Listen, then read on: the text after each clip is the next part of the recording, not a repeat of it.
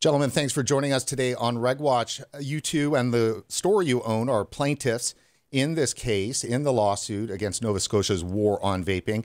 Bill, why don't we start with you? Tell us a little bit about your shop and why you got involved in this lawsuit. Yeah, and thank you, Brent. So our shop, we've been established in Dartmouth, Nova Scotia for about 3 years now. We've had a great success as a company, as a part of the community here. We had our chance to speak to the government. We went in, we sat in at the legislation, we had petitions, I think nearly 10,000 names signed on either postcards or on actual petitions. The government listened to us and they took nothing away from that. They decided to pass the motion to ban the flavors. And then they added the 20 milligram cap after the fact. And then after that, they implemented the 50 cents per milliliter tax, which, as far as it goes, that's the most regulation you could have without actually banning vaping. So, Ryan, let me ask you this. Would you agree with the statement that there is a war on vaping by the province of Nova Scotia? There's absolutely a war on vaping. Our industry tried, to be heard. We tried to be involved in the regulations and stuff like that when they were being made. The government didn't want to hear anything from us. They kind of went ahead and made these regulations on their own without our input. And, in our opinion, went extremely overboard with the regulations to the point where, this is going to cause many, many people to go back to cigarettes simply because, the taxes and stuff like that have been implemented have, probably doubled or tripled the cost for a vapor, over cigarettes. Bill, you've been involved in advocacy around vaping for quite some time. I mean, how do you characterize the province's approach to this product and the consumers who use it? They like to pretend that we don't exist. Like they turned a blind eye to us entirely. So, gentlemen, if the province is not listening to you, I mean, what recourse then is there? I know that this lawsuit has been filed. We're talking about it today in the show. Could you fill us in a little bit about why you joined this lawsuit? We've tried every other avenue. Like, obviously, we didn't want to do this. We didn't want to be here. Yeah. We ultimately just wanted the province to work with us, with our industry, to, come to a mutual agreement. Yeah, mutual agreement on regulations that were good for everybody. That's all we're looking for. We're not fighting for no regulations, or we're not fighting for any of that. We just want what's fair. Yeah. And, they kind of put us in this position where they've left us no choice.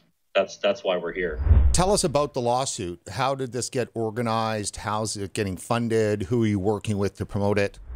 The lawsuit's being funded by many different companies, people, shop owners, wholesalers right across Canada.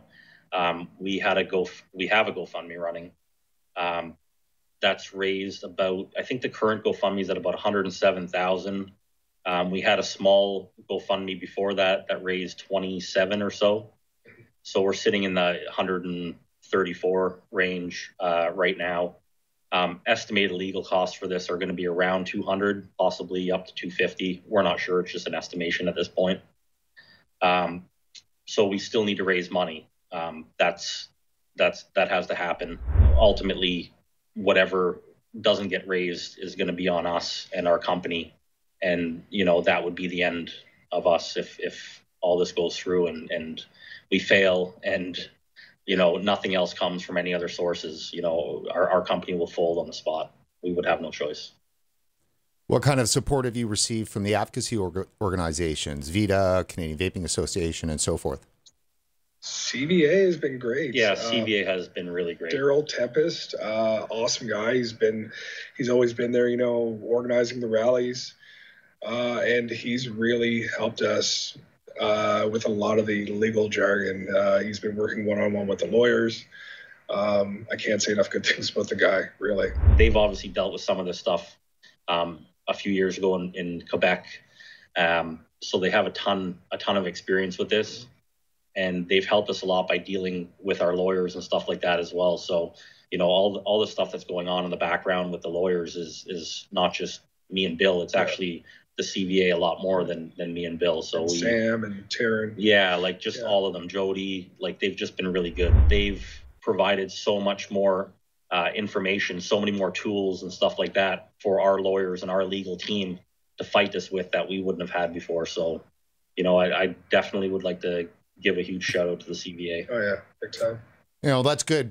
Good to know, because there was so much work that's gone on in Quebec. And, you know, we're talking about Quebec a lot right now because, of course, there's an appeal. And there's also all the precedents, though, that were set in Quebec that, you know, hopefully are going to not have to reinvent the wheel in Nova Scotia.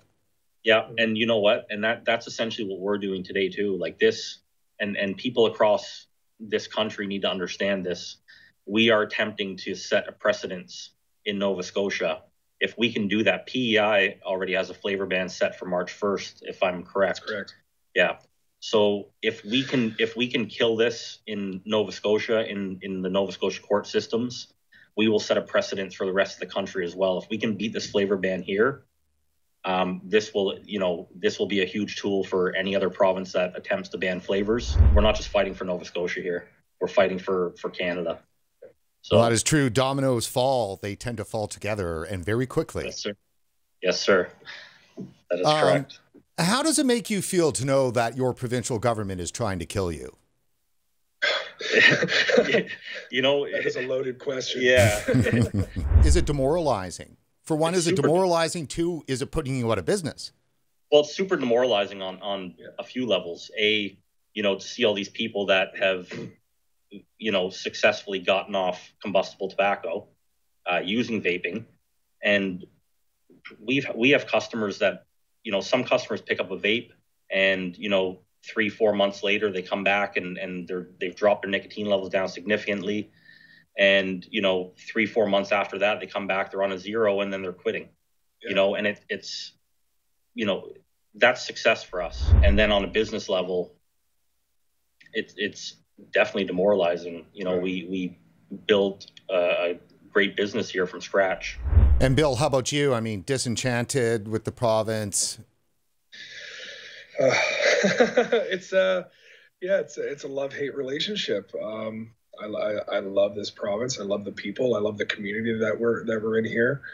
And honestly, really everyone that we talk to kind of has this. It's a consensus that it's poor decision making on the side of the government that's brought us to this position. Yeah, you'll hear a saying around here, and I've heard it multiple times from many different industries, where people say, you know, Nova Scotia's closed for business.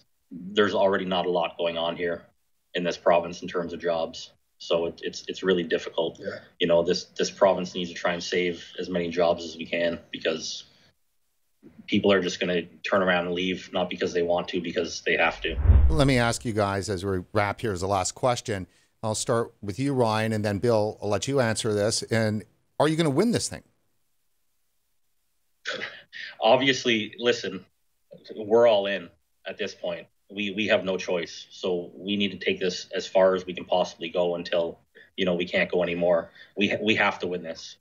You know, we don't, there's no other option at this point. So we are super confident. Our lawyers, you know, have looked at this. They're very convinced that we have a strong case. We've had other lawyers look at it as well. The ones that were involved in the Quebec case and stuff like that, and they also agree that we have a very strong case. If we didn't have a very strong case, you know, we probably wouldn't be going after it. If we don't win this, it really makes you question how many civil liberties and rights we have left as people. I mean, this is it's restricting access to harm reduction, and as Canadians, we have a right to harm reduction. So I really have faith that we'll win. But I mean, it feels like we have to win just because we know that it's wrong, you know, and because of that, it feels like we have to win. It just feels like, you know, Well, if we didn't, something is seriously wrong with the system. Sure. Yeah, and we just hope that the system works the way it should, and if that happens, we will win.